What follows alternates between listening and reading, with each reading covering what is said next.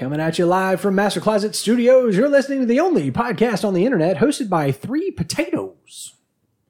That's us. I missed an opportunity there. Should have been like two potatoes. I'm the clever one. You're the potato ones. Oh, Yeah. It's the noobs and the noob.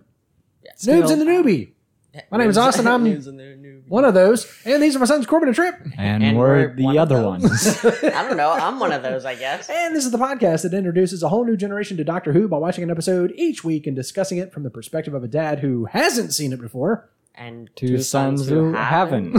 So it got weird this last couple of Yeah. weeks, guys. Welcome to episode number 180, covering Series 13, Episode 2, entitled Doctor Who, Flux, Chapter 2, War of the Sontarans. Having fun with that. I'm loving it. I'm loving it. I'm absolutely loving it. Hey, this is the one where we fought the Sontarans in the past and in the present, possibly in the future. Maybe.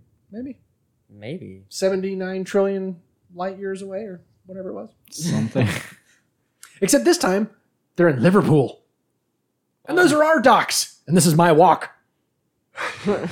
Story number 297B originally aired just the other day, November 7th, 2021, to 3.96 million viewers. The headline that I read this week, Doctor Who in Free Fall. It literally said in free fall. And I was like, oh, Devastatingly all right. low Okay. numbers. Okay. Crushing the system. As of today, the Wikia, I don't think had the additional numbers. You know, that was, I keep getting the terminology mixed up. Apparently, that is the overnight numbers, and it's some additional numbers. I don't know, guys. I just don't know anymore. So that was, that day, it was 3.96 million viewers, which, granted, that does, represent a drop. But I was looking up something else. What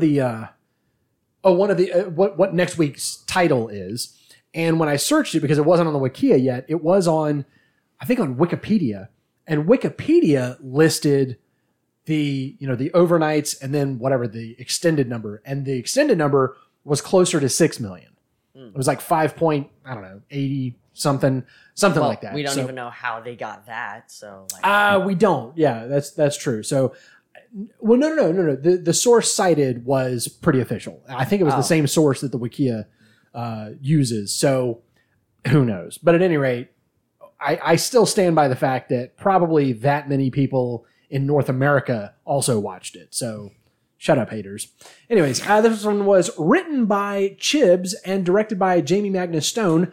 I discovered this week Jamie Magnus Stone is doing the first three, and then the last three will be done by name to be added later. I forgot. I saw that also on the Wikipedia article.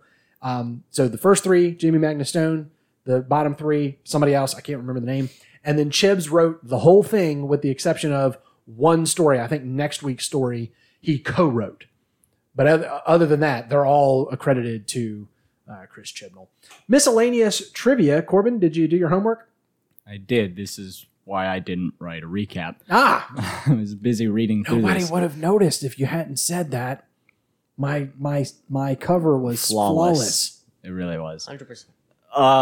So apparently the Williamson tunnels are real. They still exist. Holy crap. Mr. Joseph Williamson. So apparently in the same way that Mary Seacole was a real was person. a real character from history, So is Williamson. so is Williamson. Williamson. He's a dude. He's not a real. made up character. He's an actual guy. So we do not know why he made these. That part is true. Right? They seem to be completely useless. There is, But I mean, like in the 1820s in Liverpool, right? Yep. all of this is All like of this is historically real. accurate. Yeah. there are. Well, first I want to point out there's an in fiction section, and the only reference is this episode. Nice. And then That didn't take so long yeah, for somebody to update the article. probably took like before the episode had finished. Probably. Yeah. But so the purpose of the tunnels, that's speculated, and there is one theory that he was part of a religious sect Really? that Wikipedia has some qualms with this because there's no citations for this, Oh, but it okay. is on the page that he was part of a religious sect that thought the world was going to end, and he was building these tunnels to hide him and his Okay, friends. all right, hang on. Which part is in dispute? The fact that he was part of this religious sect?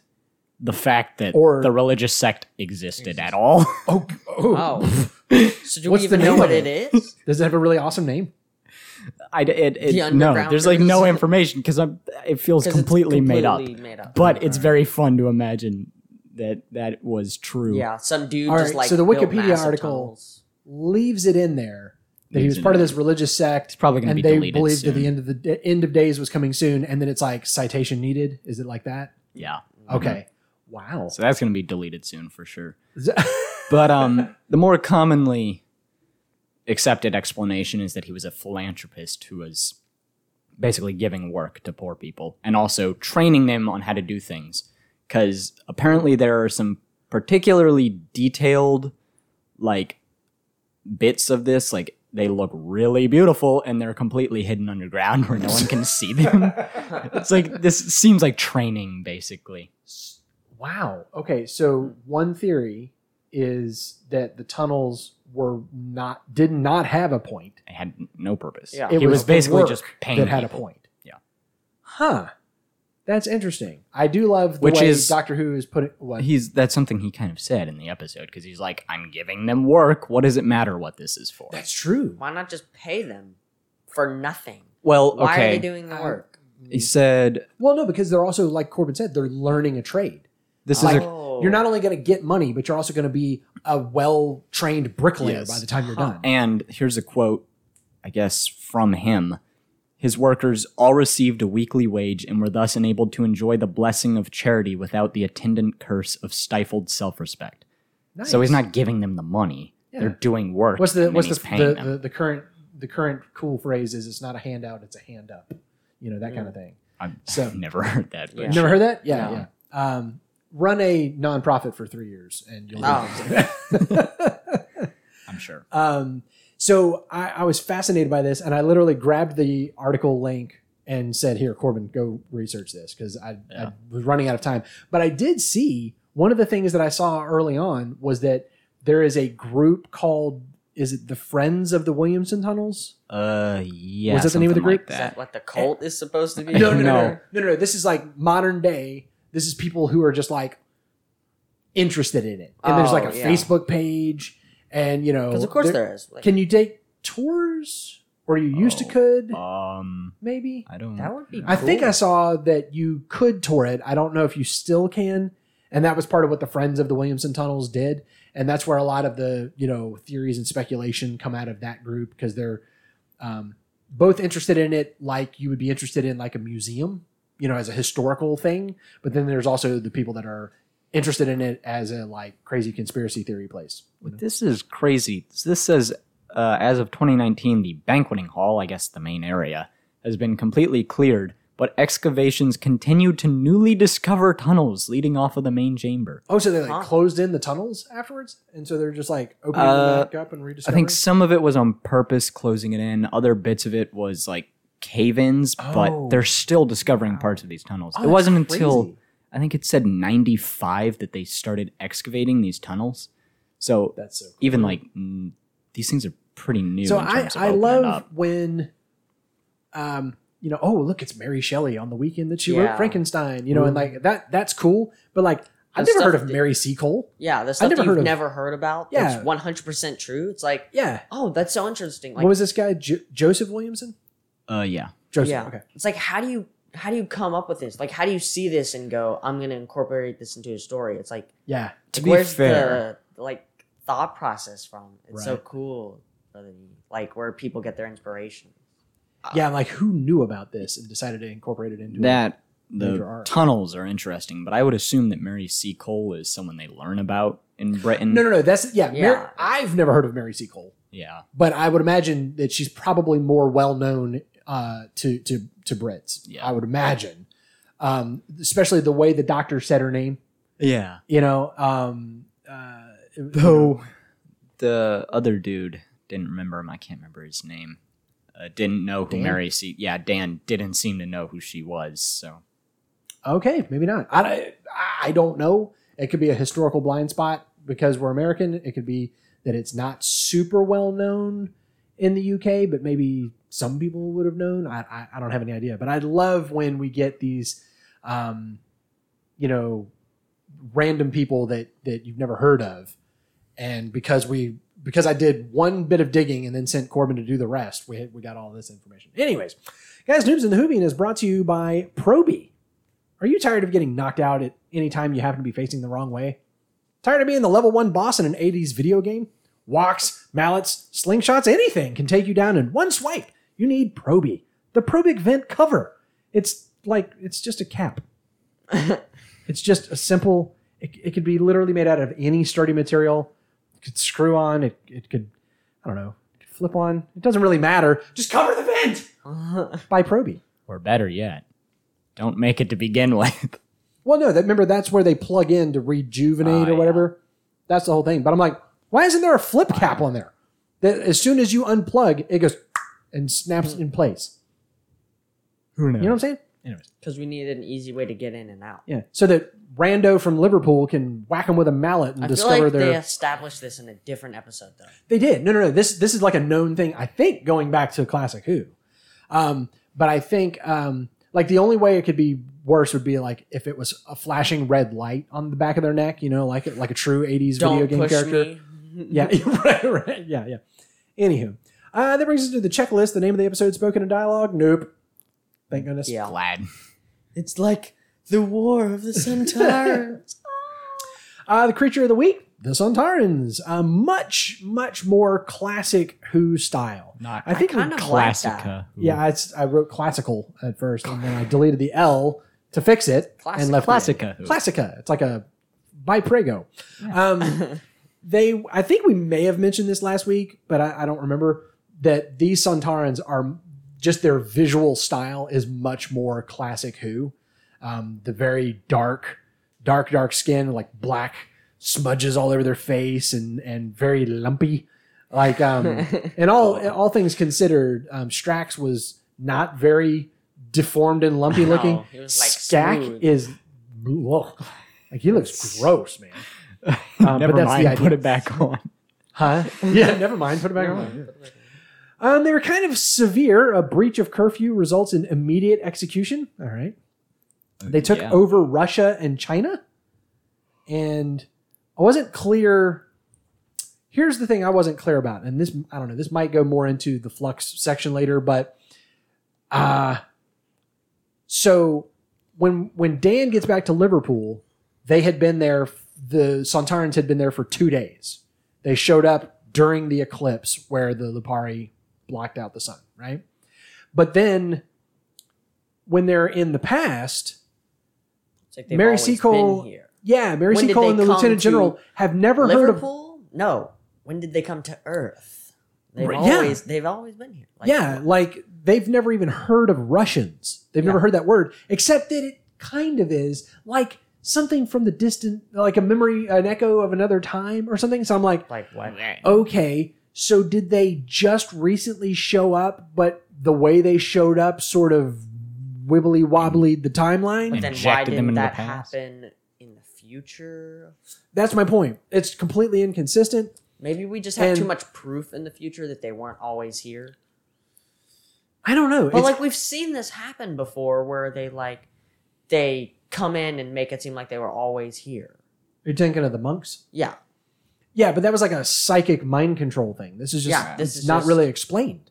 It's just like they've always been here, which I took to mean that when they launched the temporal campaign, Tempura. the tempura campaign, the Japanese food campaign from the future, that they launched back into all different points of time. So Yeah. even though Commander Skak just showed up in the Crimean War era, there were also ones back earlier. So that's what she meant by they've always been here. But that doesn't seem, but then it's That's like, not but what I it seemed remember them like an echo from another time. And Yeah. also, we That was only kinda saw weird. those two versions because they blew up the temporal command and the other ones didn't disappear. So Yeah. Yeah. Yeah. I didn't. Well, no, because the doctor explained it that where Skak was the pilot version. They were testing it out. So I was so after she said that, I'm like, oh, okay. So back in 2021 Liverpool, they haven't launched the full campaign, just the one to Crimea. Whatever that So means. then what does it mean that they've always been there? I don't know. It was So at some point, inconsistencies in are they Doctor going to Who. like launch Whoa. something to make it?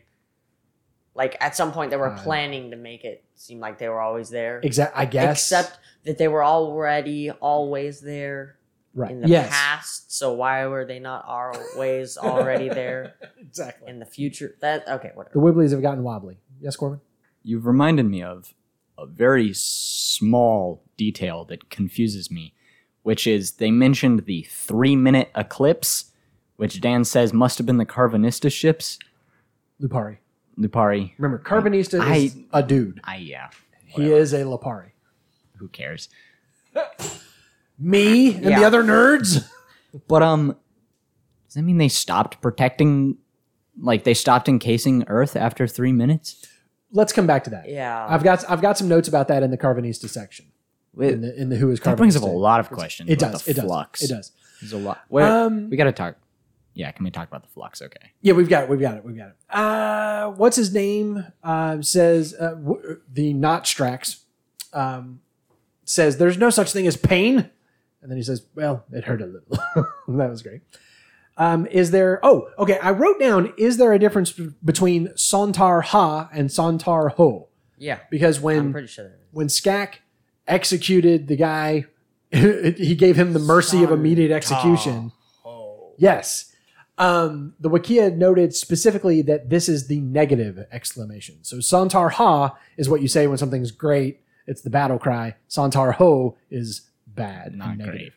great. It also noted this has never appeared before. Oh. So they're basing that definition off of its two Speculation. uses, really one use by two people in this episode. I just noted they started their invasion in Liverpool. What did you say, Corbin? Well, it's the current companion's hometown. Right. Yeah. Yeah. So that's the They're central the most point of important the people universe. ever, so Yeah. they have to start. Like that one Exactly. car park in Rose's hometown where Oh, everything yeah. happened. You know? That sort of thing. Exactly. I don't know why I wrote down Sontaran Temporal Command. There you go. Tempera, maybe? It's there. No, I have a note about that later. The flux is neither of their design or control, but their psychic command foresaw it. What? What And I'm now? trying to figure out if It's like, what is we that? saw the psychic command in the last episode, but I'm wondering if this is the first mention of this, or if that's like a long time, because I don't ever remember that with the Sontarans. So if it appeared in Classic Who, then okay. But if not, it's a brand new thing, which I'm not. It's like, what? Commander Skak chose the Crimea because he wanted to ride a horse. Yeah, that's funny. That was a great line, because he's Awesome. like, plus, I I wanted to ride a horse. And he He didn't even admittedly, do he did that. look good on the horse. Yeah, he did. Wait, did he? Did he Yeah, ride he a rode a horse? horse. Yeah. That's how we first saw him, right? Yes. He came rushing Smell out. the stench of victory, gentlemen, or whatever he said. And he had a sword too, and then the rest of them just had like laser guns. Right, yeah.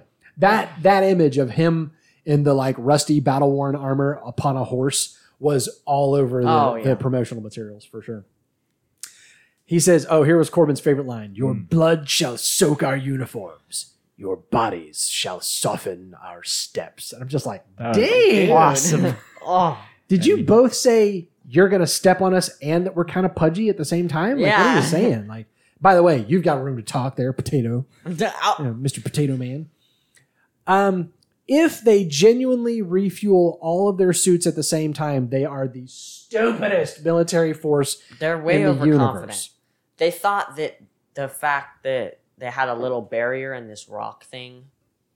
Like Oh, yeah, someone the could, someone could psychic sit up cloak or whatever? against it and fall into their base. Well, Yeah, or throw a rock or like something. she even Yeah. says in the episode their troops are kind of stupid because they were not subtly she does, following but that. You have to remember that these are on the list of most dangerous I know. villains in the universe They're or just whatever. super overconfident. It would be like us killing mice. No, I think they're genuinely dumb because they were that Well, one Sontaran. Skak was not, though. He was not an idiot as a leader. Maybe yeah, not. maybe not. He was maybe overly arrogant for Yeah. sure, But I mean, just the idea of having your entire force down for 7.5 minutes once a day, essentially, what was it, every 27 hours or something? Mhm. I'm like, why wouldn't you stagger that in shifts? Yeah. It doesn't even You make have sense from a 5 logistical shifts. standpoint. That means you have to have one charging port for every one of your soldiers instead of having Yeah. one for every 4, and you do a 4 shifts or something. Like, You how have is- 5 whole ships.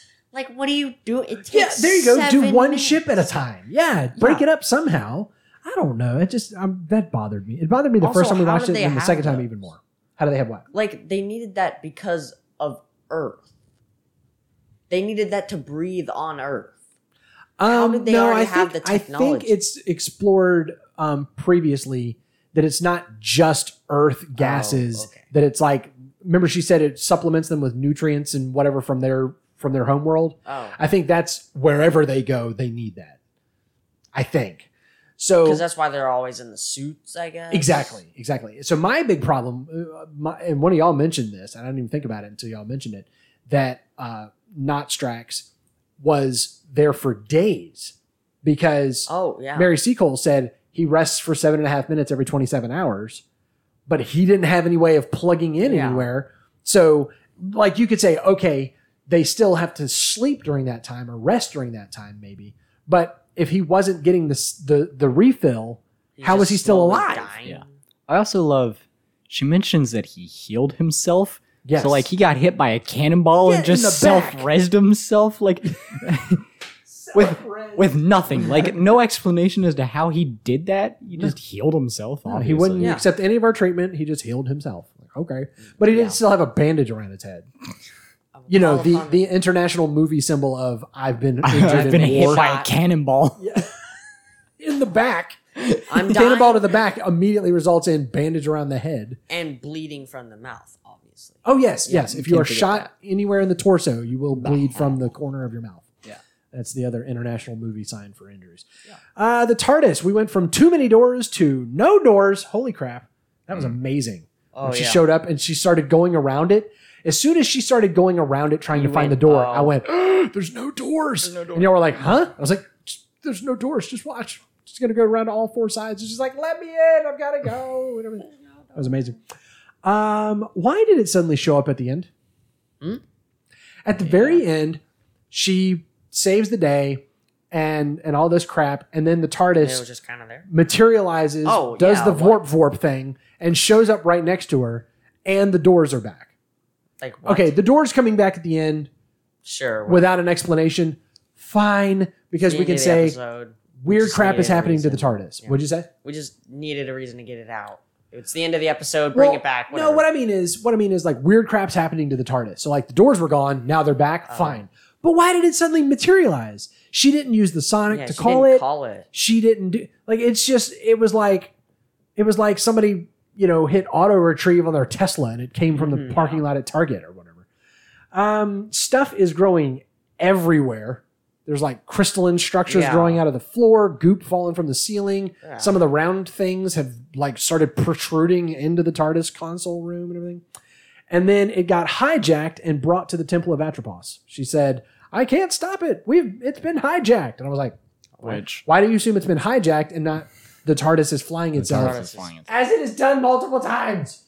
Bringing And- you where you need to be. Yeah, Again, lucky it got hijacked because they had no way of knowing Yeah. where she And it was. brought them to Presumably- exactly where they need to be. Given that her spatiotemporal readings are 0, Did- they were nowhere. Okay. So Wait, what was the doctor going to do? Was she leaving to go find Yaz? Yeah. I think that was the idea. Is that what she said? Yeah, she did. And then she asked Dan, "Do you want to come?" Yeah, that's right. Okay. The Sonic, the doctor's signal for parlay, where she like pointed it in the sky and it was like wow, wow, wow, and it was like that really cool visual effect. That was used very heavily in the trailers, and it seemed in the trailers to me like it was going to be a little more important than just a spacey wacy alarm bell, because that's essentially all she Yeah. used it for. Yeah. She used it one time in the episode to say, "Hey, I'm ready for the meeting." I thought it was Parlay. like repelling the enemy or something. No. Nope. I was like, that was a lot of special effect That's to waste like- on something she could have just like sent a flare into the air or something. pull a flare gun out of one of her infinite pockets or something. Oh yeah. Other stuff we noticed, the crazy black and white broken floaty mansion at the beginning. Was that the one that Diane went into? See, yeah, that's what I was thinking, but it looks different and it's also way bigger. So maybe that was a side of it. Because it was like it was like bigger? All weird, and the one that was floating. Okay. Not the one on the street. That one was like smaller. It was like, I don't know. I don't feel like it was the same building. I didn't feel this the first time, but the second time I was watching it, I was like, I'm getting some vibes. Yeah. Like it didn't catch me the first time. It felt the same, but it wasn't like they looked the same. And then it was just like poof, like she snapped out of it, and like that's it. So like nothing more about that. Maybe that's part of why because when that started up the second time through, I was like, oh yeah, I forgot about this weird little dream sequence we're having here. What's significant about this? Because we never mentioned it again. Yeah. What's significant about it? The only thing there is the house, and it just was like, oh, is that supposed to be the house that Diane went into? And who knows? Maybe we'll know one day. Maybe not. I don't know. We'll see. What did I? Oh, and then I wrote right after that, she snapped out of it and she's in the battlefield in Crimea. And I said, wait, how did they get there? Because like, what happened when the flux caught up to them, or did it catch up to them? Maybe the TARDIS, because the TARDIS was on the ground, landed. It didn't crash. Right. It didn't crash. I think it wasn't even laying on its side with a safety net and a double mattress. The TARDIS probably like dematerialized and just. I feel like that's what I didn't understand about the end of that episode. If that's what happens, that is dumb, because why didn't they just do that? She broke the TARDIS and shot vortex energy into it as a last ditch resort. Like maybe if it the just vortex managed energy, like sent them back or something. Yeah. So we may let's come back to this when we get to can we talk about the flux, but remind me about the alternate universe idea, right? So then my next question was, did the same thing happen to Vendor? Because the last time we saw Vendor, he was in the escape pod trying to outrun the flux. Yeah. And then the next time we see him, he's waking up on the ground in the Temple of Atropos, dazed and confused like the Doctor was. Yeah. And mind you, he was very close to the flux, and even the TARDIS couldn't outrun it. Right. Yeah. So he had no chance of getting away. So I'm assuming that the flux caught him and he woke up somewhere else the same way the Doctor and the companions did. Which doesn't seem to be what happens when it literally like atomizes planets. Right. So like, right. Maybe it's sucking unless planets back to a different timeline. We'll see. We had a reference to the right to silence under Article Cyan KZ Slothback of the Shadow Proclamation. I love it when this is like a thing in Doctor Who, where it's like the one time when they went to the second episode ever, when they took Rose to the end of the world, and he's like, she said, "What year is it?" And he was like, it's 5 apple, cyan, magenta, this kind of thing. Yeah. I love when they like, we're so far gone, numbers don't even make sense anymore. So this was Article Cyan KZ Slothback of the Shadow Proclamation. I could listen to not Strax say Slothback. Slothback. Dan was gone for 2 days. And he also said, I've had experience with aliens in the past. These last couple of days. Yeah, or a few days. Yeah. I mean, didn't it seem... Okay, so if we're saying from the time that Karvanista, kidnapped him from Earth to the time that he gets back in the beginning of this episode, I mean, what are we talking? 12 hours? Maybe. Yeah. Most. Or, I mean, like, unless it's one of these things where like way more time was passing than we realized or something. But it seemed very, It seemed very quick. The thing is, like the flux was coming, they blocked it, they got hit by the flux. No, like it's not even his time with Karvanista, because they said 2 days after the blackout. So those ships surround them. That's when the Sontarans slip in, and he's been gone ever since then. So that's literally just him getting sucked into the flux. It's not even his entire adventure. It's just from the time that the flux hit him until he walked across the battlefield. So again, 30 minutes maybe? 30 minutes? Yeah. Like, Like, they surrounded the planet, and the TARDIS got sucked up by the flux within minutes at most. Right. And So maybe the flux, like it sent them back in time, it sent them forward in time. Well, no, because we're led to believe that the shield around the planet worked for whatever reason. Yeah. But so Dan disappeared. So during the 3-minute eclipse, the Sontarans land, and Dan gets thrown into the Crimean War. But then by the time he gets back to the British hotel, he disappears because he falls through time and lands back in Liverpool. But it's 2 days later. He could be, taking this very well and just adapting his language to his parents' understanding. But that's still weird. That's why I'm saying he's a Time Lord. He's entirely too comfortable with everything. He's entirely too laid back. Like, yeah, I gotta walk. Like, we mentioned it at the very start of the episode where he's just describing what happens. He's like, parents, go home. I'm going in. Well, there's that. Right. I'm gonna go take everything down. He's like, okay. If I'm wrong about Dan, then it's just because this was originally supposed to be a 10-episode season and it got chopped down to 6. So maybe there was a whole other episode with Dan getting used to things that we just had to get rid of for time. I don't know. But like at the very start of the episode, he's just like describing all the ridiculous things that just happened. Like it's absolutely nothing. And I have a note about that later. So let's get off of Dan for a second. And that was more about the timeline seeming weird. Go figure. The Temple of Atropos. This almost got its own section. The Temple of Atropos on the planet Time. All time passes through the Mori and must pass through the Mori. Time used to run wild. I am very We learn confused. that time is destruction. The Mori are control. Time is evil, and it will seek its own. Swarm calls Atropos where it all began and where it will all begin again.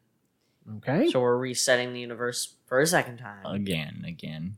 I took the it to mean the it between him and the Doctor. Yeah, that's what I thought. Not it as in all of time and space. But I could be wrong. The spatio-temporal readings, as Corbin said, are at 0, which is impossible. It is nowhere, no when, I guess is what that means. Yeah. Them using time, capital T time as the planet's name as some sort of thing. Mm-hmm. And then just describing time in general. Like an entity, a being. Confusing. Yeah. I told Jared in a text message the other day, I might have said this on the podcast. I don't know. It's all a blur now. Chibs is writing a lot of checks that he had better cash for the next 4 episodes. Yeah. He has 4. Okay. He may not have 4. I'm still fuzzy on whether or not these 6 episodes stand alone and then there's a New Year's and then there's a spring and then there's a fall special, or if all of these are supposed to be one, or the way I think it's going is that these 6 plus New Year's plus the spring special are one, like go together, and then the regeneration episode is separate. But either way, he's got a lot of ground to go. He is still writing checks.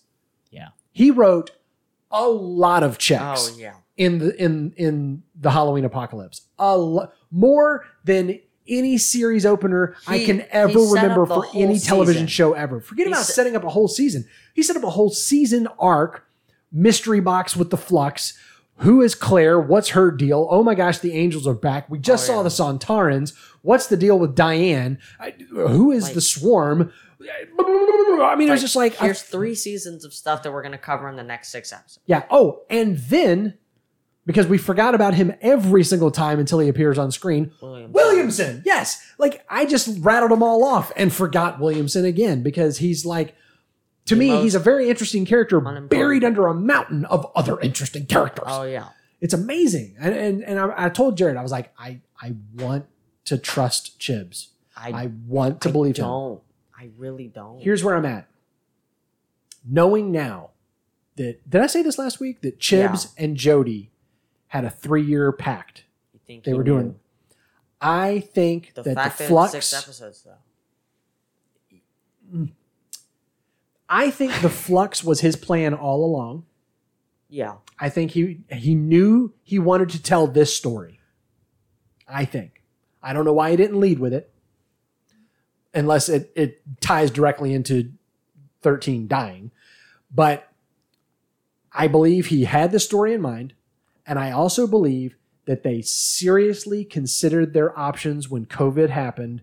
And they said, because I heard him say in an interview, we could have either done the full season and been way more limited, or we could have pared it down to fewer episodes and done the most ambitious season of Doctor Who's history. And I really hope that it lives up to I really do too. I really want to believe him. So I'm going to, and so far, I'm in, man. Yeah. He has not lost. I was afraid after the hype of last week that this week was going to suck. Fall off. And I was like, no, this is pretty solid. This was pretty solid.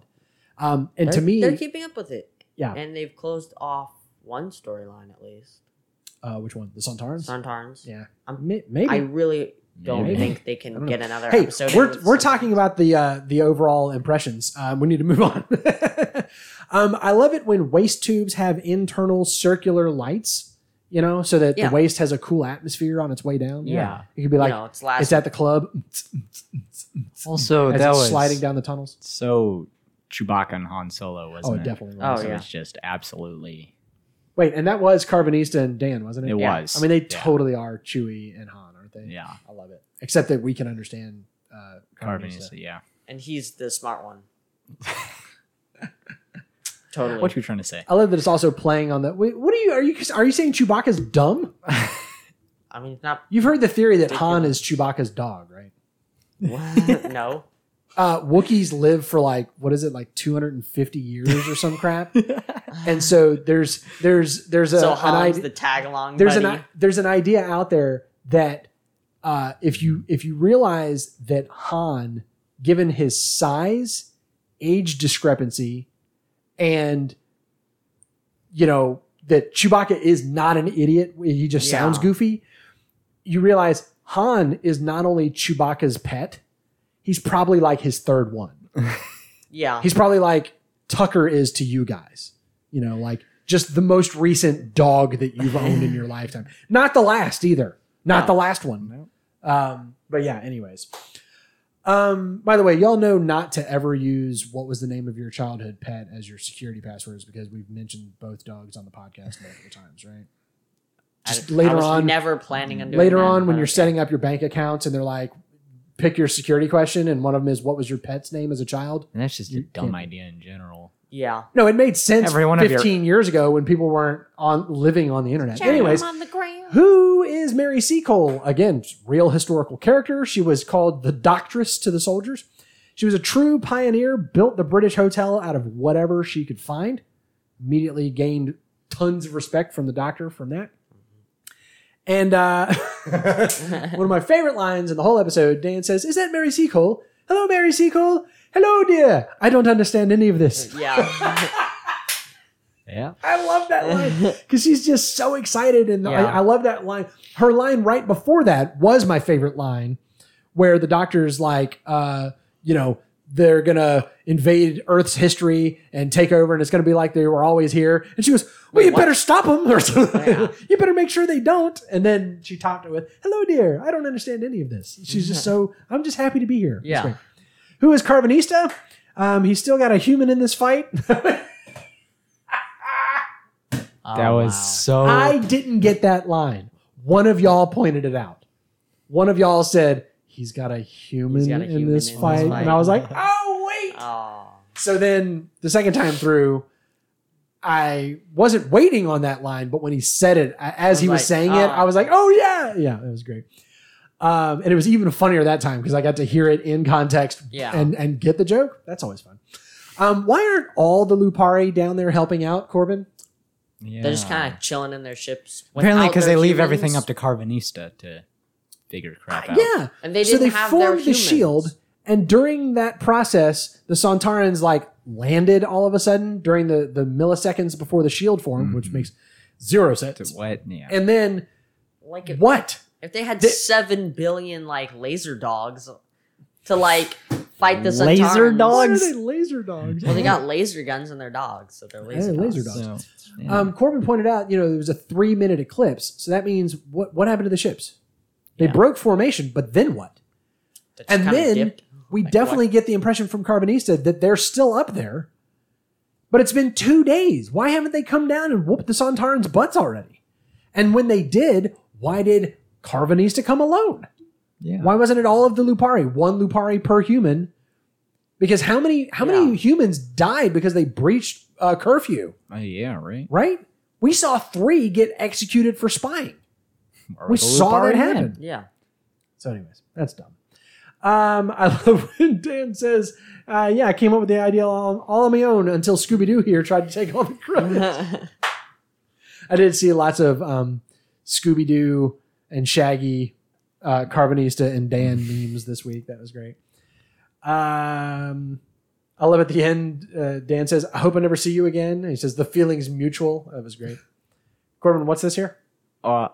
This was something I mentioned when we were rewatching it, but how important is he supposed to be? Like, is he the leader of all the Lupari? Not how important is he to the show, but to his people. He commanded all the ships to just change formation on a dime. Yeah. Yeah. And then he's the one that shows up to help out. I mean, granted, that's budgetary. And all the blame got put on him when the... Yeah, he took all the blame. For what?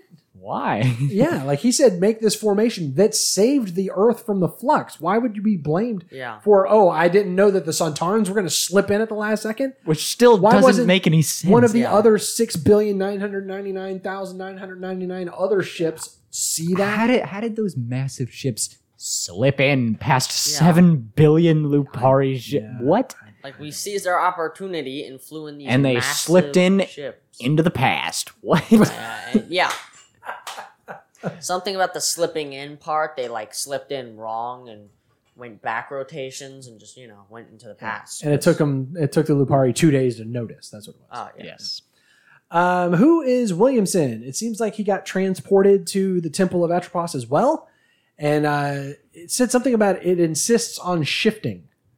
Yeah. Like shifting him around. So there's that interaction between him and Yaz about, well, what year do you think it is? And that whole thing. And he's like, how am I supposed to work and deal with all this? At first, we thought when we watched it the first time, we thought that he was in the tunnels. Yeah. And so therefore the Temple of Atropos was in the tunnels under Liverpool. Nope. But no, apparently not. He got shifted there too, transported there too. And just didn't realize everybody else did. Because he didn't know he was in a new place until that interaction with her. He didn't? He didn't seem to. He's like, at the very least, he thought it was the same year. Definitely thought that. Yeah. Anyway, I mean, well, why would he have any reason to think otherwise? I guess he did live in the 1820s or whatever. So, who is Swarm? He seems to know Yaz. She says, "I don't think we've met," and he says, "Such linear creatures." I could listen to that guy talk all day long. Yeah. I like Strax. I could listen. I could laugh at anything he says. Swarm, I could listen to read the phone book and feel inspired. I mean, which is weird because he's definitely like an evil character, but he definitely has that. He definitely has that kind of voice. So apparently, their names are translations, but they'll do. And to which Trip said, "Well, what do their names actually mean? Like what are their names? If Swarm is like a loose translation, who is? I said last week Azure." But apparently it's pronounced Azure. Azure. You have to go at the end. Azure. You all right, Corbin? Yeah. That one got you? We never heard her name last week, but I guess she got credited in the Radio Times as Azure. I'm going to say Azure. Azure. Oh, crap. Azure. Azure. Azure. I am Azure. Why? And I am your death. She's more powerful than before, as Swarm told her. And he said, which is what will make the wait worth it. So whatever they've been waiting for, it souped up their powers or something. Apparently. I'm also noticing that while they are very similar, Swarm and Azure, he's got like the crystalline acne thing happening, like whatever's going on there. She's got like sparkles or whatever. He's got some sparkles. He's got more bling. He's like gold teeth. Yeah. Did I say this before we started recording? Yes. I did. Go Google Doctor Who Swarm and get a production photo instead of a screen grab from the actual show. Because in the show, it's very dark and Azure looks kind of chocolate brown, but he is purple. And not only is he purple, his suit is purple in the way that only a Prince from the 90s suit is allowed legally to be purple. I mean, it is amazing. And then all the like goldish stuff is really gold in like proper studio lighting. And his teeth, which just look off and dark and something's wrong with his teeth, are grill gold, like bling gold. He looks amazing. Like he's an amazing looking character, but when you see him in full light, both of them, because Azure looks even more amazing. That whatever is going on with their makeup there, somebody needs a flipping BAFTA or whatever they get over there. Let's see. Who is Passenger? All right. They show up at the Temple of Atropos. No. Right before they show up at the temple, Passenger shows up or whatever. And Swarm says, Passenger, we are 3. Okay, so now there's 3 of them. And we get no other information about Passenger in the entirety of this episode, except for later on, he sort of makes it seem like Passenger is the tough, right? The heavy that's going to crack some skulls if you don't do what I say, right? Mm-hmm. Even though you can't shoot me with your laser gun anyway.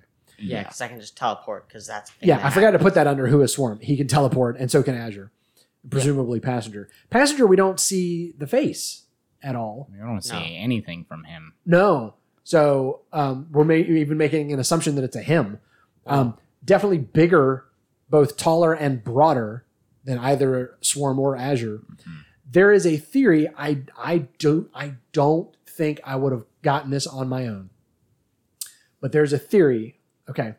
So Swarm regenerates and escapes. And then he finds, I can't even remember the woman's name now, the woman that was living at the lighthouse, and kills the husband, to which she says, thank you. And then when he touches her, instead of her vaporizing into Thanos snap particles, the particles flake off of her and you find out she's one of them, right? She's Azure. Then we see Diane, not of her own volition, walk into a mansion. Trip just got there. She walks into a mansion. We hear the voice of Azure say, we're going to have fun with this one. And the next time we see Azure, she has Passenger with her. And Diane is nowhere to be found. Yeah. So there's a theory online, is Diane Passenger? In the same way that Lighthouse Woman was Azure. I'm down. It works for me. I mean, I have nothing to go on other than exactly what I just stated. And again, I would not have gotten there. No. I would have been at the end of this episode, I would have been saying, what happened to Diane, guys? Actually, the very next thing, the very next thing is who is Claire? We got nothing on her, but I have who is Diane on here. And I would have said, hey, whatever happened to Diane? I guess we'll find out later. Maybe she's Passenger. Who knows? So who is Vendor, serving commander, Instant V Vendor of Casto Winford Foxfell? Holy crap. That guy said that we so rewound fast. that so many times. Wow. I finally had to look it up on the Wikia because when we paused it, the closed captioning went away. I was like, what? That going on AMC Plus. When I used to pause HBO Max or Amazon, the captions were still there. Who is Dan Lewis? He's way too casual about this opening line where he's like, last I remember, we were in your TARDIS and the flux was coming after us, or you shot the thing with the flux or whatever. Yeah. He's way too casual about throwing out, we were in your TARDIS. Did that bother anybody else? Yeah. I just feel like we're moving fast for this character. That's what I'm saying. He just encountered the TARDIS for the very first time, was super chill about it, and then goes, he doesn't say, we were in your ship thingy, like we've heard other people say. We were in that blue box over there. He says, we were in your TARDIS, and he kind of emphasized your in a way that made me go, Rrr? Shaggy? What you doing in that? Yes, mentally I went, Rrr? And then he says, I've had some experience with aliens these last few days. Already torn to shreds. Have you? Just one. This is where, again, I put for his parents, it's been like 2 days. For him, it's been like 12 hours. Even that. Yeah. And even that. Less than So that. he has less experience. Carvanista, was that it? That was it, wasn't it? Yeah. It's the only alien he's seen, except the doctor.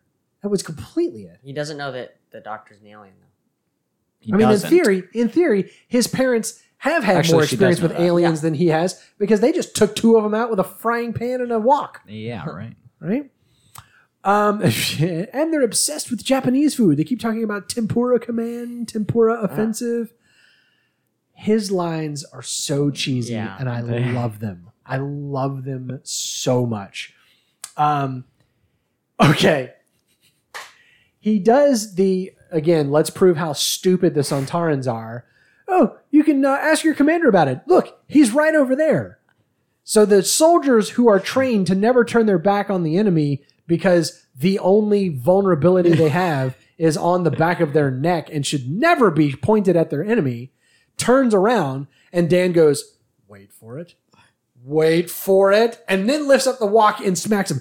He took way too long. Way too long. Like, if I was that Sontaran, I would have turned around and said, he's not there, and immediately turned back around before Dan even got the wok raised up. He took way too long, but that's okay. He made up for it by saying, I'm going to walk right out of here. That is like a Spider-Man level pun. Like, Yeah. Are you talking about, like, 1940s comic book Spider-Man? Yeah. I don't even think it was around in the 40s, but whatever. Silver era like comic book level cheesy cheese. pun in the middle of a battle. Yeah. Gosh. All right, man. I was just looking for the PA. Seen less I was cheese just in a looking for the Velveeta pit. factory. You want to come? What? Oh, the doctor says, you want to come? And he's like, sure. Yeah. So we Yeah. got the official invitation to become a companion. And that was, he kind of proved himself in this episode. You would think after his small excursion in the first episode, he was kind of worthless. But in this episode, like, he took a lot of initiative. By the time the doctor got a computer turned on in the Sontaran ship, he did too. I mean, that's kind of impressive. So, yeah. who is Yaz? In the single greatest OK fans we hear you that I can remember in recent, like Ever. in seasons, if ever. Yeah. She says, I need a universal GPS so I'll know where I am whenever this happens. Yeah. Because it does keep happening. Every I episode. literally said that line before she did. I had to, like, I said it as she started saying it and had to rewind and say, wait a minute, did she literally say what I was saying? Oh, that was great. Corbin, you want to talk about this next note? Because I feel like you have feelings.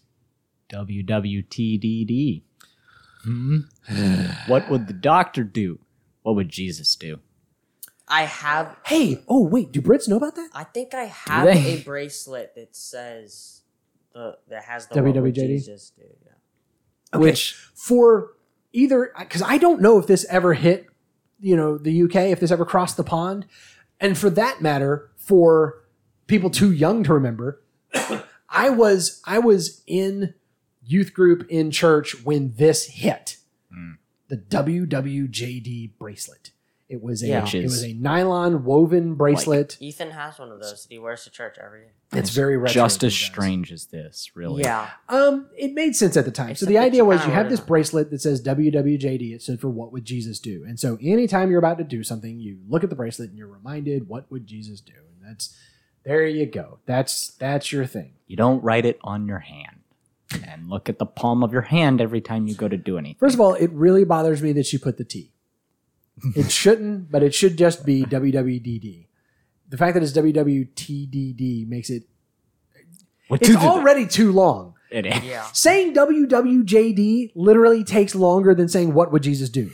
That used to bother me when I was a teenager wearing one of the bracelets. Yeah. WW is 6 syllables long. Like, That is the thing that drives me nuts about working in web design. World Wide Web. WWW. Yes.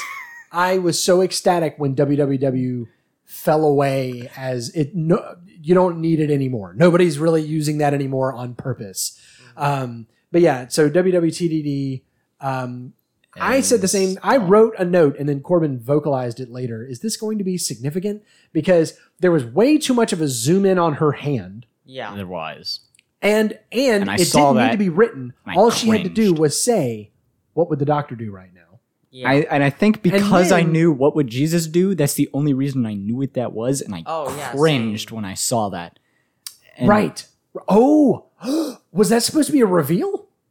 Maybe. Because she looked at it and didn't read anything. She just saw the note in her hand and then did what the doctor would do. But then later on, Swarm brought it up. Is that supposed to be a reveal then? That's what I'm saying, because he said, "What is that note written in pen on the palm of your hand?" And she's like, and he says, "WWTDD, what would the doctor do?" And I'm going, why did he what? Yeah, why did but now he I'm wondering, spell it out was for it for us? the Brits and the Zoomers that are like, I don't know what that is. What is that? Yeah, maybe that's what it was. Maybe. Maybe it was a big reveal. So I just why would you write why can't you just remember that? Yeah.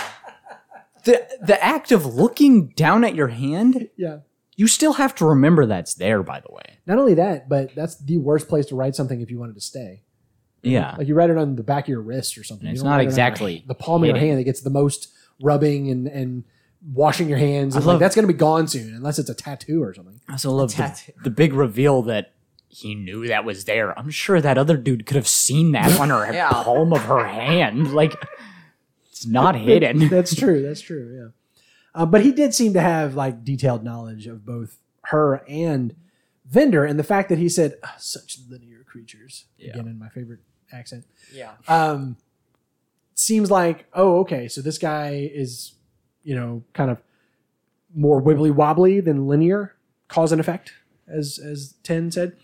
Who is the doctor? She says, the general guy says, this woman does not speak for the British Army, and she says, I speak for more people than you can possibly imagine. I love when she just sort of drops the hammer with stuff like that. He says, escort this doctress back to camp. I love the word doctress. I'd never heard that until this episode. And I desperately want to know, was that a common word? Because Mary Seacole was referred to as a doctress. And I'm like, is that really what that means? When she said, I'm the doctor, and Mary Seacole said, doctor is a man's title, and she said, it's fluid. Which I thought that meant only men are doctors, not actor is for men and actress is for women. Yeah. She was a nurse. Right, but doctress. she was referred to as a doctress to the soldiers. But the one that was like a doctor was nurse. Who? The main person at that was running Mary the Seacole? hotel. Yeah. That's who I'm saying. Mary was She was referred called to a as the She was called doctress a to the doctress. soldiers. I thought she was called nurse. I don't remember that. Somebody at some point referred to her as the doctress to the soldiers. I find it interesting. Mary Seacole pointed that out. And then she said, I'm the doctor to that other dude. And that is absolutely the moment that guy should have been like, oh, a woman can't be a doctor. And they didn't do I that. thought that was weird. He was like, oh, she could use your help. And I was like, You what? didn't bat an eye at that? Yeah. Get this show? I'm surprised. Right. It's a new season, Corbin. It's a new season. Better be. What is this line? Swarm says, why does she take interest in you, in any of you? And then later on, or maybe it was, I don't know when, the doctor said, men like you make me wonder why I even bother with your planet or whatever. And Mary Seacole is like, well, I'm glad you do. I'm glad you do. I'm going to need a pointy stick. That was a great line. I don't know why that tickled me so much. He's like, I assume you have a plan? I'm going to need a pointy stick. And I was like, what, to jab in the pubic vents? What are we talking about? And she like whips the paper, to which Corbin said, I didn't notice the first time how lousy of a picture of a Sontaran that was. It looked like it was drawn by a 3-year-old who had heard of a Sontaran. It was amazing. What's this, Corbin? So she in There the were a way lot of- she there were a always lot of does. memes about this. Yeah. In the way she always does, she gets mad at the general for killing all the Sontarans. And I'll be honest, that guy sucked. There was a lot of reasons to be angry at him. But I feel like But you don't think this was one, huh? no. Freaking Carvanista literally erased all of them from existence. We that's don't true. care about that at all. Well, she didn't know about that. She didn't. That's fair. But she did come back to the future and they weren't there. So something happened. Yeah. Maybe they got politely escorted off planet. But I just love, Cleverly. first of all, this guy's entire troop got murdered by these guys. Just a massacre. Not a the only oh crap, what are they called? Survivors? No, the only Sontarans that got killed was the one in the ship who stayed behind, which was hilarious. Oh, right. Literally none of them died on the battlefield. But also, the Sontarans, they have, like, time and time again established as just vicious warriors who will kill and should be stopped no matter what. Most brutal, efficient soldiers I've ever seen. Yeah. She just happened to make them retreat, but I feel like if given the chance, she would have just straight up murdered them. Yeah. The same as he did. And it definitely seems likely that they were leaving to go resupply and return. And come back. Yeah. Making So he's like, I'm not letting that happen. Now, the memes that I kept seeing were the comparison between this and when the 10th Doctor flipped out on the Prime Minister for launching the nuke at who I don't even remember who it was that was retreating from Earth. The eyeballs or whatever. Or No, that was the Atraxi in the 11th hour. No, it was somebody else. Some Skullface guys from that Christmas episode. Yeah. Oh, the Sycorax. Sycorax. Yeah, he scared the Sycorax off. They're leaving the planet because it's protected, and then she launches whatever the nuke thing is or whatever it was and killed them all. And he was like, they were retreating, like that. Yeah, they were going to go tell everybody to come attack us there. All right, can we talk about the Flux? There have been lots of comparisons between the Flux and the Nexus. Have you guys haven't seen Star Trek Generations, have you? No. Okay. It was the first of the TNG movies. And it's about an energy ribbon ripping through the galaxy and it's destroying everything in its wake and blah, blah, blah. And it turns out that if you get caught in the ribbon, it appears like you get destroyed, right? Your planet blows up, your ship is destroyed, whatever. But in actuality, it is a gateway to another dimension or another realm or something.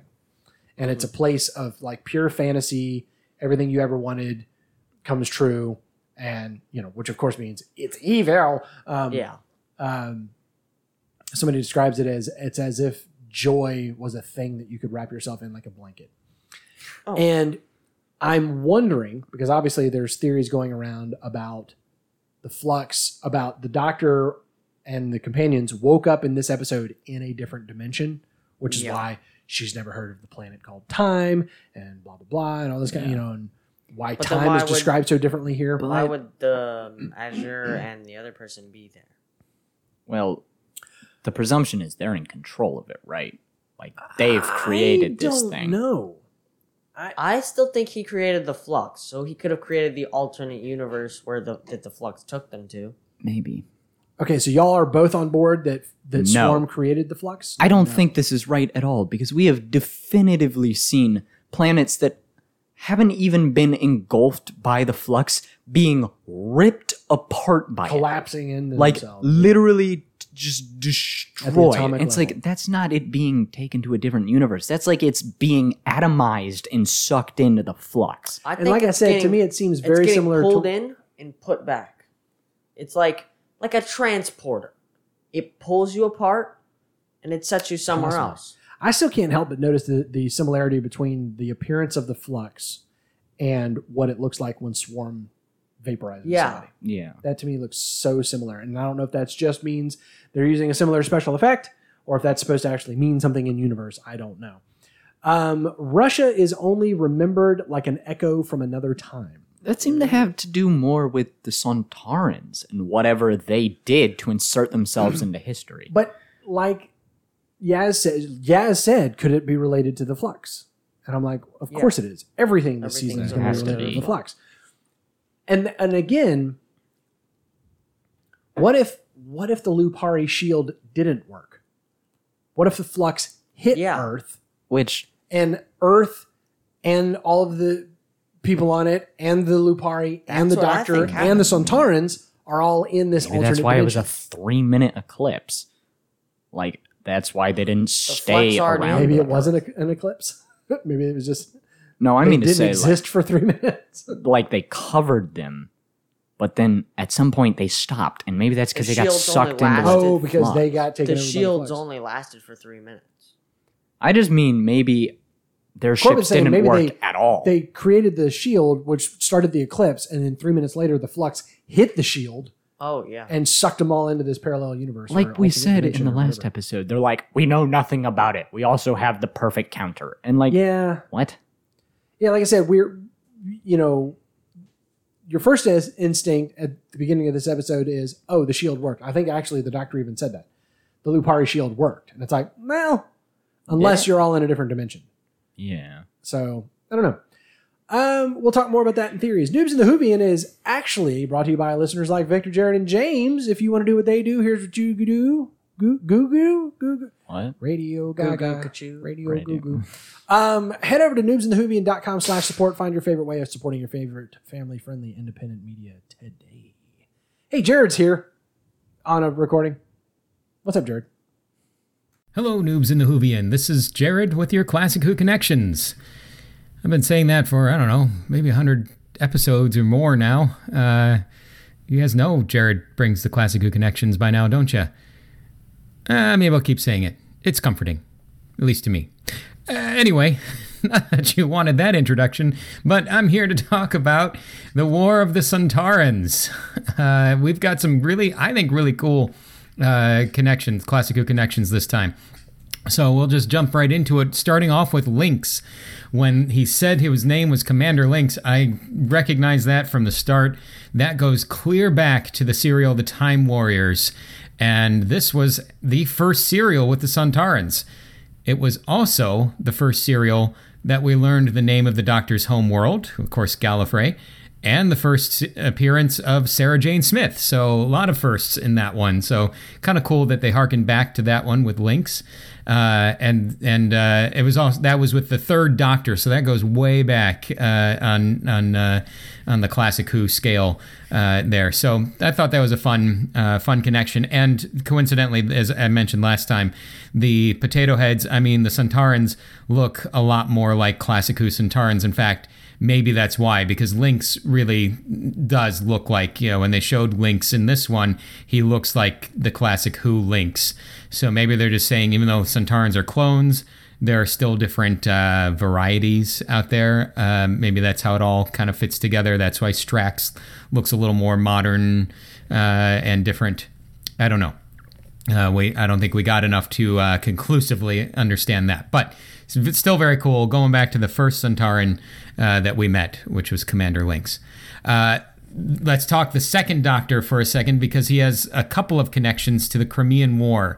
In the serial The Evil of the Daleks, he mentioned that he had been to the Crimean War. Maybe this was, this is in his future, but of course he's a time traveler, so it doesn't matter. So maybe that's what he's referring to. And then in the War Games, which is the second Doctor's last serial, also the first serial where we see the sonic screwdriver. In that serial, in the War Games, you have they're bringing in through time, not the Doctor, but the baddies are bringing in through time all of these soldiers to fight each other on this planet, and so you have soldiers from the Crimean War as part of that. Apparently this was a big deal in British history. I didn't know very much about the Crimean War before. I looked a little bit into it. Back as in the 1800s, as would happen, they got pulled in more because of their treaties and agreements with other countries into this war. The British, that is, got pulled in. But anyway, it's kind of an interesting thing to look into.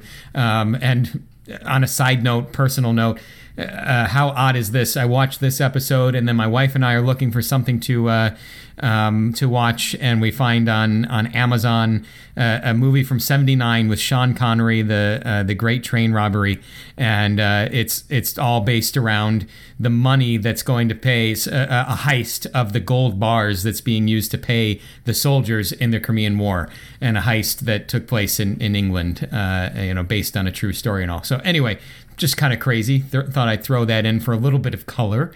Moving on back to Classic Who connections here. Who knew that you could sidetrack yourself, right? Anyway, the Doctor mentions being president of Gallifrey. We've had that a lot, and of course it happened in Classic Who. That's when he was president of Gallifrey. Maybe still is? Anyway, it doesn't matter. And then the Sontarans. Oh, we talked about Potato Heads already, and I'll talk about the Tarovian neck pinch or nerve pinch. So really, using the term Tarovian, giving it a name like the Vulcan nerve pinch and now Tarovian nerve pinch, that's really from New Who, giving it that name. But the act goes back to Classic Who. In fact, many people think that it's pretty firm that Star Trek took that move from Doctor Who. And it goes clear back to Ian Chesterton with the first Doctor in the serial The Aztecs, which is a pretty early on serial. I don't remember off the top of my head what number it was, but pretty early on there. I mean, probably first season kind of stuff. He uses a nerve pinch on an Aztec, and so that's kind of the first time you see that anywhere in fiction, TV or so. And anyway, so Nardole, if you might remember, uses it, and he calls it the Tarovian nerve pinch, and the Doctor uses it this time. I don't think we ever see the Doctor using it in Classic Who. Although, well, okay, I'll put it this way. I couldn't find any writing of the Doctor using it. I couldn't find anyone documenting it. I feel like I've seen it, but I couldn't find it anywhere, so I can't tell you for sure. But definitely Ian used it, so it definitely is the Classic Who origin. So, I was talking with a Whovian. He may have already mentioned this this week. I've really been enjoying this storyline so far, this Flux storyline. If I'm totally honest, I haven't been super impressed with the Chibnall, Jodie Whittaker era. Not because she's a woman or anything like that. I have no problem with that for a Doctor, but I don't know, a lot of the stories have fallen flat. There have been some shining examples, but overall, I haven't been watching with the same enthusiasm that I did, like with, of course, Matt Smith and oh goodness, blanking on his name, but the 10th and 11th Doctors. Anyway, so just really there was a consistently good. I was consistently excited about watching Doctor Who then, and I haven't had that really since Matt Smith. And so now I've got it back. I'm excited to see, and it could really just be that we're caught up. I'm caught up and I'm watching it as it's coming out, and I can't just look up, oh, what happened here or something like that. It could be that they're continuing the story, and that adds excitement. Kind of leaves you hanging every week. I don't really know. I can't tell you exactly all the whys and wherefores, but I can tell you I am excited for this season, and I hope it turns out, it keeps my excitement going. So Chibnall and Whittaker are doing a great job so far in this season. So I'm going to give this particular episode, I enjoyed it. I had fun with it. Loved seeing the Sontarans. Loved a little bit less of the jokey Sontarans, but loved. Oh, that's one point I didn't put in, but I think we've talked about it before anyway. The fact that their weak point is hitting their little spot on the back of the neck. They had a name for it this time. I don't think we've seen that before, but anyway. That, of course, is Classic Who also, that they have that weakness. But anyways, I loved that they made fun of them. They utilized the fact that they aren't really all that clever, but still that they were, there was more of a seriousness than we got with Strax around, which was fine. I loved what they did with Strax, but having the whole armies here, this is a little more serious Sontaran business and merciless and all that. So I enjoyed seeing that. Anyway, all that to say, 8.5 out of 10. I'm going to go with nerve pinches here, just because I love that it predated Star Trek in that. So I'm going to bump up. Normally, I'd give this probably 25, maybe 50 creep levels. I'm going to bump it up to 100 because the Sontarans looked a little more Classic Who, and that's a little more creepy looking Sontarans, and of course the idea of just people being led into battle where they're just going to get slaughtered just because their leader won't take anyone else's advice, especially that of a woman. So 100 creep levels, more for psychological creep factor as usual from me. All right, thank you to the TARDIS fandom page. That helped a little bit there, but mostly thank you to BritBox and to Noobs in the Whovian for having me on. And I look forward to bringing you more classic Who connections next time. The password is David Tennant. David Tennant. Anywho, overall impressions, Trip, what do you think? What? That was Reggie rating. Oh, okay. That's great. I feel like I liked this episode. Maybe not as much as the last episode. I feel like it wasn't as strong as last episode, but I don't want that to get in the way of the rating, but like, I don't know. I feel like this one is just one of those that's not going to stick out in my mind. Like, it's going to... Like, I enjoyed the story while we were watching it, and it was a cool episode, but I don't know. It just doesn't seem very memorable. Like, even right now, I'm having trouble thinking... You know what's funny? You remembered way more of it than I thought you would, because Trip didn't watch it the second time with me and Corbin. And you were remembering stuff that I was like, oh, well, okay, he was with me on that one. Okay. Yeah. So I don't know. There are funny parts like the walk and like, I'm going to walk out of here. Yeah. It's so great. I always love the Sontarans. I always love how overconfident they are. And like, even when they're clearly I'm so glad they brought Dan Starkey back. Yeah. That was so great. And even though he's not Strax, sad, but like... I'm fine with that. Yeah. So, I don't know. I think 8 out of 10 potatoes on horses. I think I gave last week a 10, didn't I? I think so. Because I was super, super hyped. I would agree this week was not as good as last week, but last week was flipping amazing. Yeah. It was really great. Here's where I think this week was really, really strong. I remember getting to the end of, okay, we've vanquished the Sontarans, and going, this whole episode was about the Sontarans. This was a one-off romp battling the Sontarans in 2 different times, right? But we did get sprinkled in the midst every now and then. Not a lot, mind you. A little bit of Yaz and Vendor and what's going on with them and the Temple of Atropos. And then, oh, look, here's Swarm. And, you know, it was very brief interludes where we did that.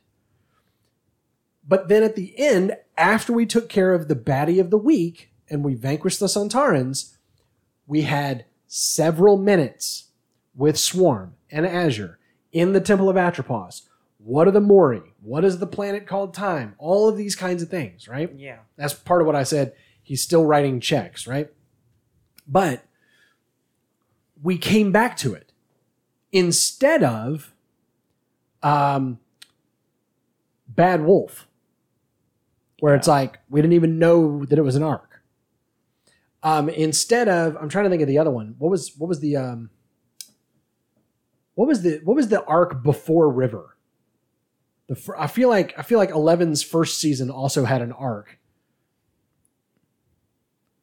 or maybe it was River. I don't know, but it was sort of like, do y'all know how we've talked about like we're gonna have these mystery boxes that get dropped in our lap in the first episode of the season, and then maybe we don't talk about it again until the end, like The Master. What the heck was that all about? Maybe we crap on Bad Wolf a little bit too much because it wasn't quite that. It was less than that. It was less than that because it wasn't even. It's something that benefits you on a rewatch. Basically, it's something that benefits you on a rewatch because you notice right. Things. But that's what I'm saying we didn't get that. We also didn't get the abandoned story arc. Like the Master shows up. What the heck was that all about? The Ruth Doctor shows up. What the heck was that all about? We hear the phrase "the timeless child" in Spyfall, and then we do not come back to it until the penultimate episode. Not even then, really. The end of the penultimate episode. Yeah. So rather than that, we have an actual ongoing plot. So I still think this one was great. I thought the Sontarans aren't my favorite, but I liked like as a baddie. Strax is my favorite, but as an actual like villain, They're not my favorite. These were pretty intense. These were pretty bad baddies. Your bodies will soften our footsteps. Oh my gosh, man. And maybe that's because they were more classic Who. Maybe the new Who Sontarans have been terrible. So I thought it was a great story, but I also love that we got lots more about the Flux. Because if you're going to call the whole season Doctor Who Flux, then you've got to keep it on the forefront, and especially because you only have 6 episodes. You cannot burn an episode. We cannot have a side quest this season. We cannot. We can't go do some other thing, some mundane thing about human beings and aren't they creative or whatever. We can't do that if it doesn't tie into the Flux storyline. So I am going to give it a 9 out of 10 Probic vent covers. You know, I actually really hate the Sontarans because they're just yet another great, evil, nearly unstoppable, easily stoppable. Like, we can go on and on about whatever the Doctor does to defeat them, because she defeats them like an entire army basically by herself. This one dude with a walk comes in and just is able to infiltrate a ship. He gets into the freaking control room of of a ship in a shipyard surrounded by guards. Yeah. And it's like, and he didn't even do it during their 7.5 minute nap. I do not believe you that these are great warriors or anything. They're kind of imbecile. So what's your score then?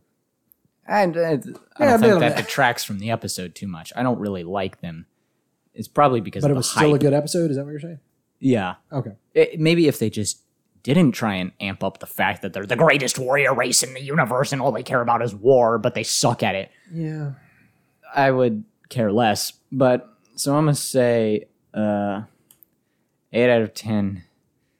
I had something. Oh, no. And I completely forgot it. Crap.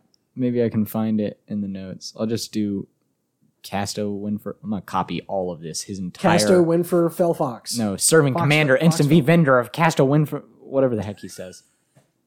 Casto Winfer... He rattled that off in like 5 seconds. That was It was not 5 seconds. It was like a half a second.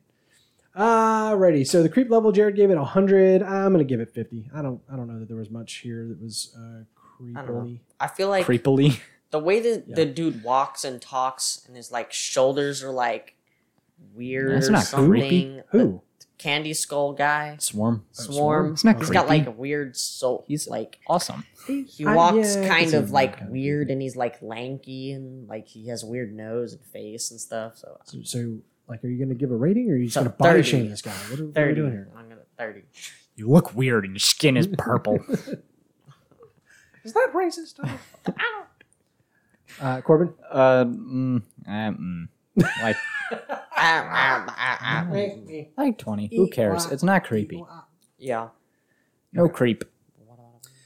Theories. I don't think Jared laid any new theories on us this week, but he did say that Swarm was a Time Lord or comes from the attempt to give Time Lords regenerations, and he's connected to the Timeless Child storyline. Tripp said the Swarm made the Flux as the ultimate challenge to the Doctor. That's right, you did say that. The Doctor and Swarm are from the same dimension, but not the same race. Dan is descendant from Williamson. That was yours or that was mine? That was mine. Because you said, make it definitive. Because I was like, they're connected somehow. And you're like, make it definitive. That's so what it was. Like, Williamson figured something out that made Dan special. And Carboneista knows it and underplays it. Dan is somehow important to the division. Okay. Yeah. All right.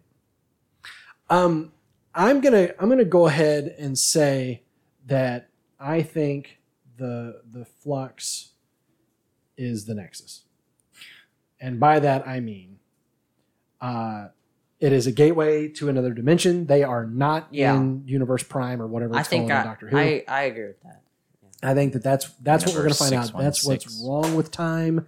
That is why she had the creepy vision of the house and all that kind of stuff. Wherever the crack that the Doctor fell through, whenever time went wonky, it spread from there. Thank you. I'm also going to say that the other dimension, universe, whatever that they are in is where she is from. Yes, I agree.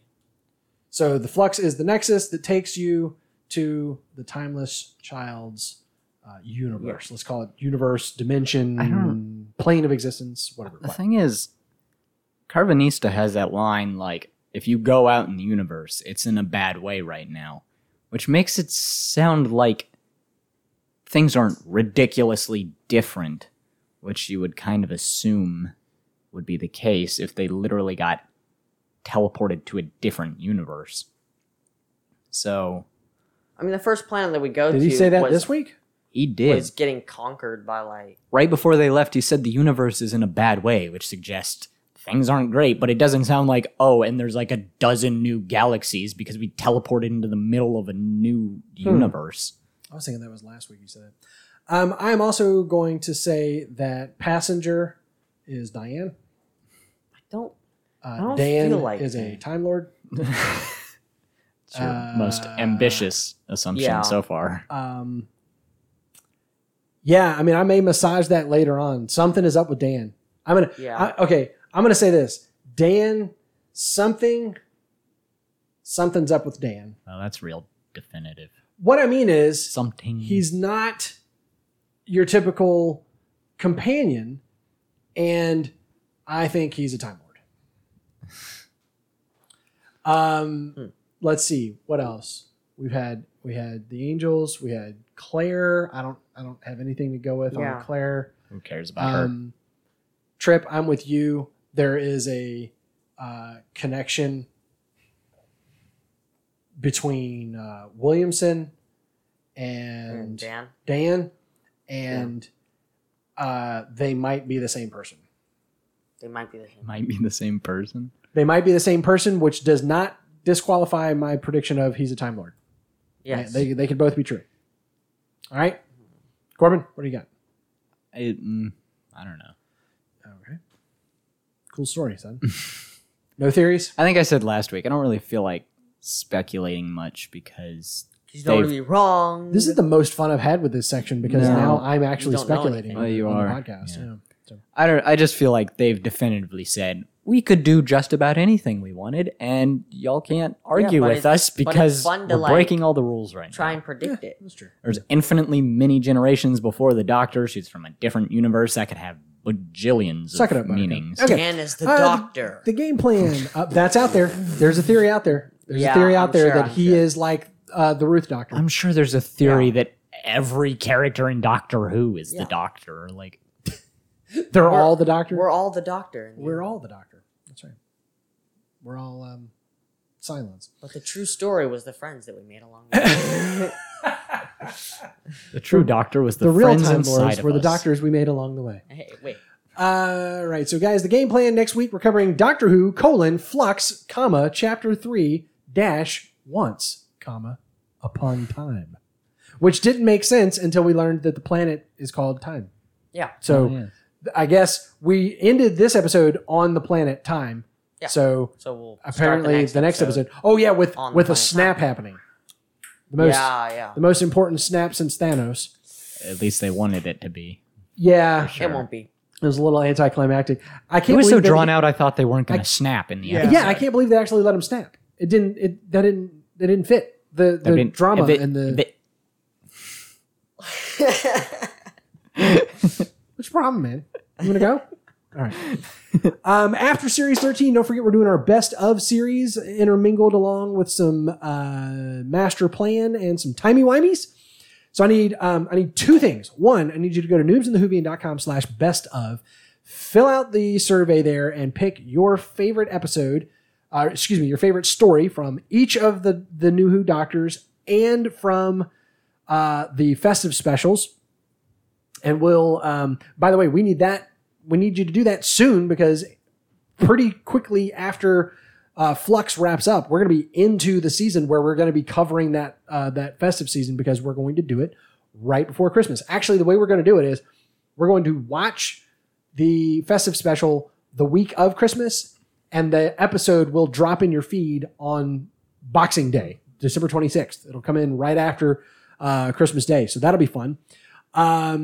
So we need to hear from you for your best ofs and also your timey-wimey suggestions. Remember, we like to keep it something that's fairly easy for everybody to get a hold of.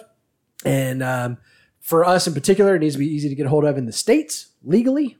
That's the way we like it. Yeah. And, I've gotten some suggestions. It's like, most of it's on Daily Motion. I'm like, Let's not. It's on YouTube for now until it gets taken down. It's also at 1.5 speed with a weird aspect ratio, so it doesn't get flagged. But whatevs. Anyway, I'd love to hear some suggestions. By the way, somebody, I don't remember who, it might have been Cindy that I mentioned last week, but somebody said, could the next timey-wimey, and this was like 4 months ago when we were still doing timey-wimeys. Yeah. They said, could the next timey-wimey be Prince of Persia, The Sands of Time? And I was like, oh, that's a good one. So we'll hit. Have y'all not seen that? I've never heard. I don't remember if we watched it together. Was a game. There was a game called Prince of Persia, and they made a movie called Prince of Persia: The Sands of Time, and it's on Disney Plus, I believe. So I think that made the list. I just need to double check it and make sure that it's not got a bunch of nudity or something. People getting decapitated or something. We do still want to be a family-friendly podcast. It's on Disney Plus, right? Oh, okay, that's true. But there's some stuff on Disney Plus now that's kind of like, oh, really? Oh, all right then. You put that on there? Yeah. So, anyways, guys, hit me up in email or Facebook or Twitter or wherever you want to, and let me know your suggestions on that. Until then, guys, remember that Noobs in the Hooving is a production of Master Closet Studios, where it's always smaller on the inside. Your senior producer is me, Austin Reason. Your audio engineer is this guy. I'm Trip. And the production editor is the other one. I'm Corbin. Special thanks to TARDIS.fandom.com for the trivia. Thanks to Jared for his Classic Who connections. And shout outs as always to Victor, Jared, and James for their Patreon support. You can find us at noobsinthehoovian.com, where you can find all the things. And make sure that you share us with a friend, not because we're a great show, but because we watch one. As always, my name is Austin. I'm the Whovian. These are my sons, Corbin and Trip. And we're the Noobs. And until next time, be safe if you can be, but always flux. What? Goodbye. What's the flux? Be whip.